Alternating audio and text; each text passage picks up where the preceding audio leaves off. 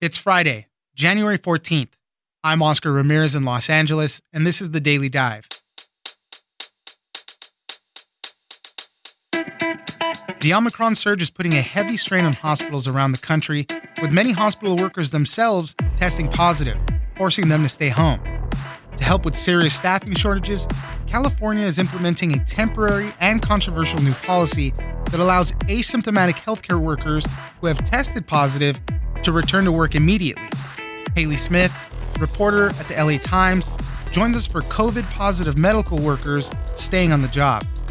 Next, the disruptions from the latest COVID surge continue as college campuses are changing plans for the start of the semester. In-person instruction has been delayed, boosters are being mandated, and they're even restricting student travel. Melissa Korn, higher education reporter at the Wall Street Journal, joins us for more. Finally, businesses are still having a hard time gaining new employees and are looking to automation and cashierless checkouts to stay in business with fewer or no employees. New startups are now even able to outfit any small business with AI-powered checkout systems. Erica Pandey, business reporter at Axios, joins us for how the future of Main Street could be one without workers. It's news without the noise. Let's dive in. Some experts said this decision was a necessary solution to this critical understaffing problem that we're having right now, but the decision was met pretty instantly with outrage and anger from a lot of people in the healthcare industry who said it's dangerous for workers and potentially for the patients that they treat. Joining us now is Haley Smith, reporter at the LA Times. Thanks for joining us, Haley. Hi, thanks so much for having me. I wanted to talk about something that's interesting going on in California hospitals. You know, we've been talking a lot about the Omicron variant and all the disruptions that have been happening. A lot of people are getting sick. People are calling out sick from work. They're having to quarantine for a number of days until they can get their negative tests. It's causing a lot of disruptions to services, especially in our hospitals, which are already overtaxed with people that are sick with COVID, people that are just going in for regular illnesses and maintenance and all that. It's becoming a problem so much so that California is coming up with a new policy change to let nurses who might have tested positive for coronavirus, they could be asymptomatic, but to let them return to work. So they could be positive for the virus and still report to work. Haley, help us walk through some of this. What are we seeing? Yeah, that's right. So, as you mentioned, Omicron is really sweeping through the population. It is creating an influx of new patients in our hospitals, but it's also critically taking a lot of healthcare workers out of commission. And so that means doctors and nurses, but it's also all kinds of staff members, so housekeepers, cleaning crews, people who answer the phones, even the lab workers who are processing tests. So what the California Department of Public Health decided to do was institute this temporary but sweeping policy change that allows asymptomatic healthcare workers who have tested positive for the coronavirus to return to work immediately without testing and without isolation. Some experts said this decision was a necessary solution to this critical understaffing problem that we're having right now, but the decision was met pretty instantly with outrage and anger from a lot of people in the healthcare industry who said it's dangerous for workers and potentially for the patients that they treat. I mean, they're placing a lot of trust, it seems, on masks and masking, right? That's one of the main things. And then I guess another part of the guidelines is, they want the nurses that are positive to hopefully at least only work with COVID positive people.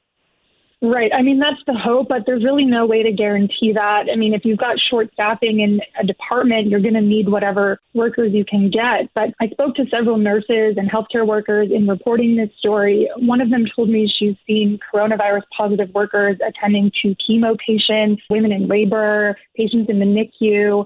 So it's certainly a scary prospect here. But to your point, I think that what hospitals are trying to do is weigh the risks here, right? Like what's worse, to be seen by an asymptomatic worker or to not be seen by anyone at all. And we've already heard about people waiting 20 hours to get into the hospitals. We've heard about ambulances being diverted away. So like you said, this may be the lesser of two evils, but it's pretty scary. I did pose the question, though, to an epidemiologist because I wanted someone smarter than me to weigh in on the science of what you just mentioned, the masks and the safety here and what the risk actually is here. And he said that if a worker is asymptomatic, which means they're not coughing, they don't have a fever, they feel perfectly normal other than this positive test, and they're wearing an N95 mask and practicing all the other safety precautions that they can, the risk is pretty minimal. But even he said we should move away from this sort of extraordinary measure as soon as possible.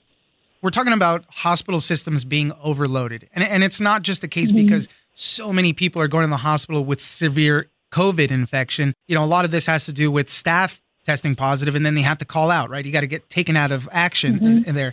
So this is what's causing the burdens on the hospital system right now. But we are seeing still, you know, lesser of these serious infections going on. That's right. And that's what's really striking about this wave compared to earlier surges of the pandemic. We are seeing fewer patients who are severely ill. This doesn't mean that people aren't dying. This doesn't mean that people aren't in the ICU or on ventilators. The majority of those people are unvaccinated. So that is still happening. But yeah, the big change here is that the sort of overload in the healthcare system is really the worker shortage and not necessarily a huge flood of very ill patients. So that's kind of where we're at. And as you referenced earlier, there have been studies and data about understaffing. And we do know that understaffing can result in more deaths, more morbidity, more accidents and errors. So it's dangerous for patients to be in a hospital where the staff is really overworked and there's not enough people there. But again, it's also like, well, how dangerous is it to be treated by an asymptomatic worker? That's the math we're trying to do. A lot of the resistance, you said there was a lot of resistance. A lot of it's coming from nursing groups, unions, things like that. So it seems like they're still trying to fight this at least. Absolutely. The unions are really upset about this. And the nurses that I spoke to, I mean, they're concerned.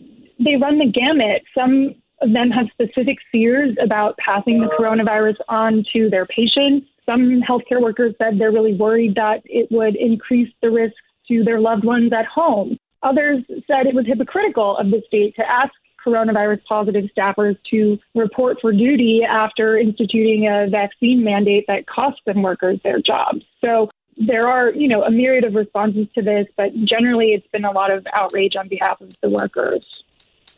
Haley Smith, reporter at the LA Times. Thank you very much for joining us. Sure. Thanks for having me.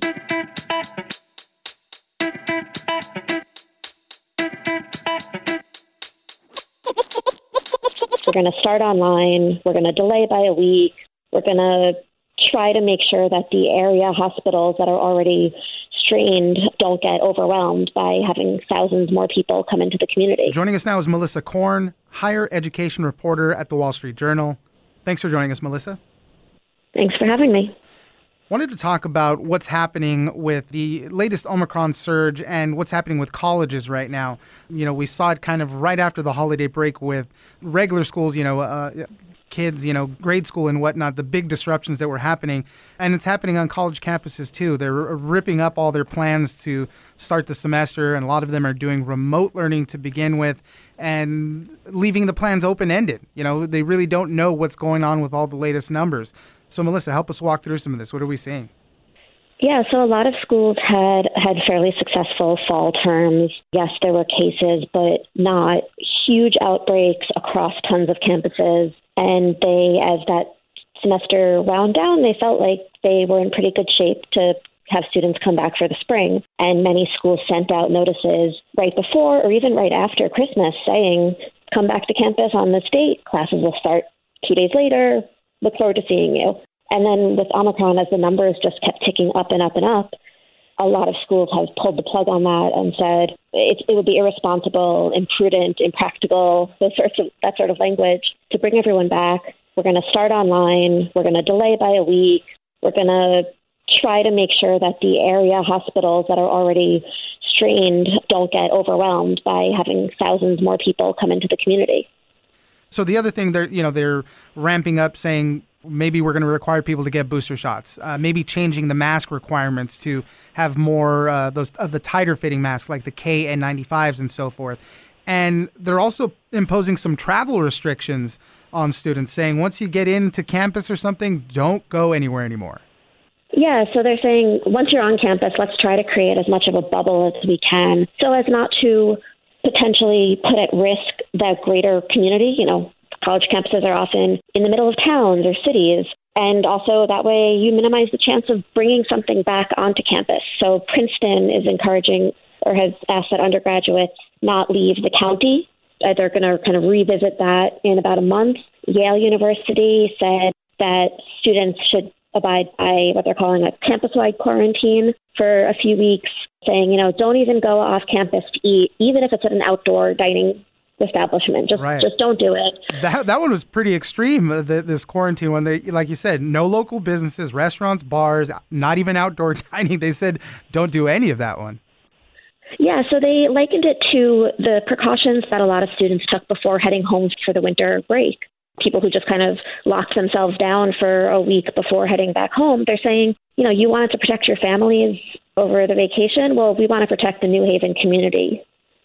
There are some colleges that are going forth with their original plans and are doing the in-person instruction. I think Dartmouth College was one of them. Absolutely. There are a number of schools that are going forward as planned. Some have, their academic calendars have them started classes last week, others in the next week or two. And a lot of the schools that are going forward have increased their mitigation efforts with upgraded mask requirements, booster shot mandates, more testing required. So they're doing what they can while bringing people on campus. The University of Michigan started back up in person, and one of the comments that their provost had was, 2 weeks seems kind of arbitrary. You don't know that things are going to be better 2 weeks from now. And as she pointed out, and this is the case at a lot of schools, even if classes are online, a lot of students still come back to town anyway. They want to be with their friends. So having them not sit in the classroom isn't necessarily going to make things safer. How are these college campuses handling testing? Because I know they had gotten some pretty robust testing programs before, but are they still going those same ways? Are they using these rapid tests? What are they doing? So a lot of schools are offering to send a rapid test to students so that they can use it before they depart and head to campus. Others are requiring testing upon arrival, and the school is providing the tests for that, whether they're rapid tests or the kind of slightly slower PCR tests, although many of them have arrangements where they can get results for those within 12 to 24 hours. So you just kind of have to stay sitting in your dorm room for a little while. And they're saying, yes, we're going to test you when you get here, and we're going to ramp up testing, whether it's surveillance testing or more tests for everybody. Right. They're ramping that back up after having found that they could, in some cases, slow down. Some schools that had been doing 3 times a week or twice a week felt once a week had been enough in the fall. Now they're going back up to more frequent tests to try to contain this as much as possible. What's the reaction from students with all this topsy-turvy stuff constantly going around?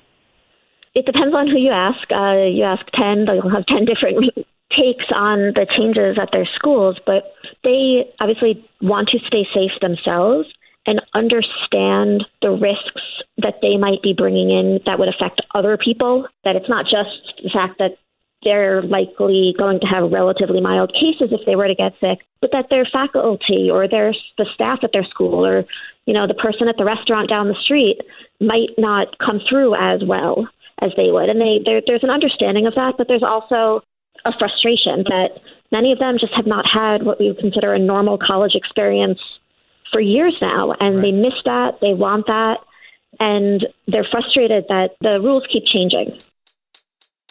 Melissa Korn, higher education reporter at the Wall Street Journal. Thank you very much for joining us. Thank you.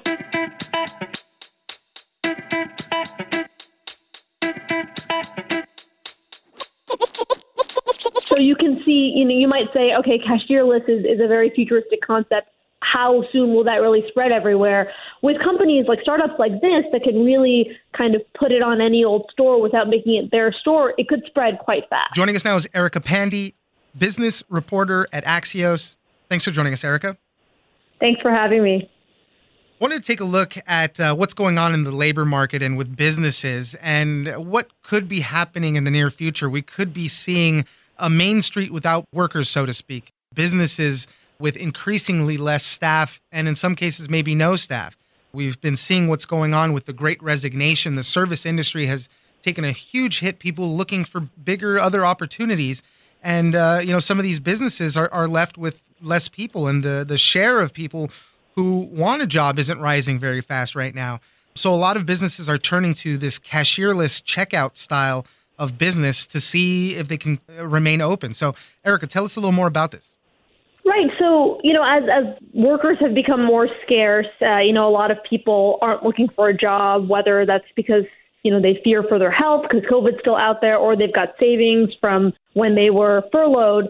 And you saw businesses try to up wages. So naturally, you're now seeing them try to figure out, okay, can I stay open without workers? So yeah, you're seeing a lot of retailers try these cashierless options. And, the few staff they do have might be out on the floor, but the checkout is happening without anybody there. And this tech was obviously developing way before the pandemic, with Amazon's Go stores. That was the biggest example, the just walk out method. But there are also some less high-tech cashierless options. There's also self-checkout, which we see at all kinds of grocery stores. And now you're seeing retailers like Kohl's, like DSW, that maybe hadn't tried this before the pandemic, but are kind of seeing the light of it now with this labor shortage. And what this means, though, for the future of some of these businesses, one of the people you spoke to, when talking about automation, they say once you automate a job, it's pretty hard to turn back. So it kind of fundamentally changes those businesses, too. Right. I mean, that's what worries me, because right now a lot of people are putting their families, their health, their kids first. They might not be taking a job because of childcare, because of COVID, whatever it may be, but they might need these jobs in the future when things start to go back to whatever normal is, whenever that is. And then the fear is that these jobs that are now being automated away might not exist then. That's the long-term fear here. And also just from a Main Street vitality standpoint, we're used to bustling Main Streets. In addition to these options for retailers to have fewer employers, you're seeing delivery take off. And a lot of places are just turning their stores or their groceries into mini warehouses to just carry out delivery orders. Like I'm thinking of DoorDash's new option in New York City. So you're seeing these dark stores as well.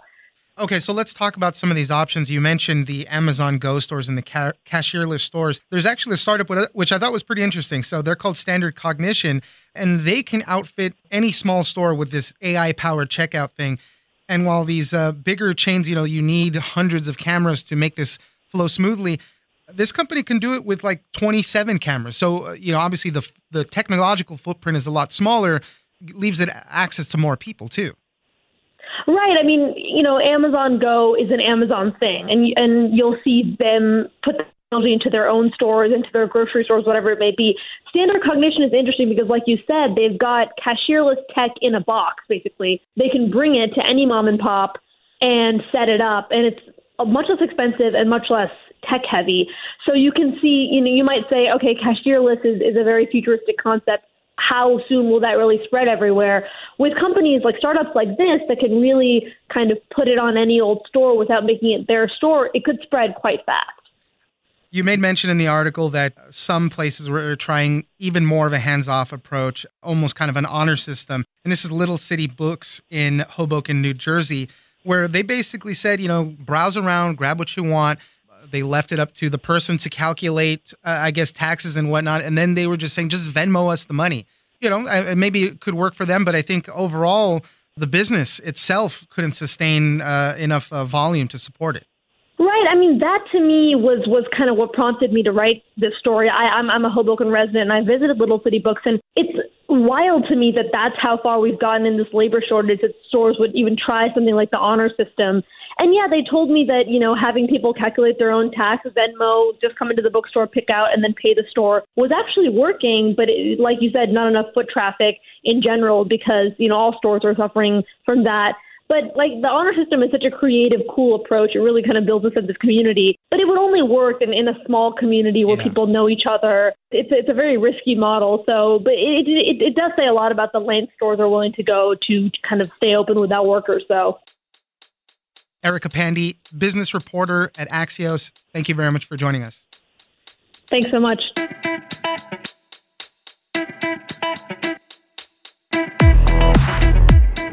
That's it for today. Join us on social media at Daily Dive Pod on both Twitter and Instagram. Leave us a comment, give us a rating, and tell us the stories that you're interested in. Follow us on iHeartRadio or subscribe wherever you get your podcast. This episode of The Daily Dive is produced by Victor Wright and engineered by Tony Sorrentino. I'm Oscar Ramirez, and this was your Daily Dive.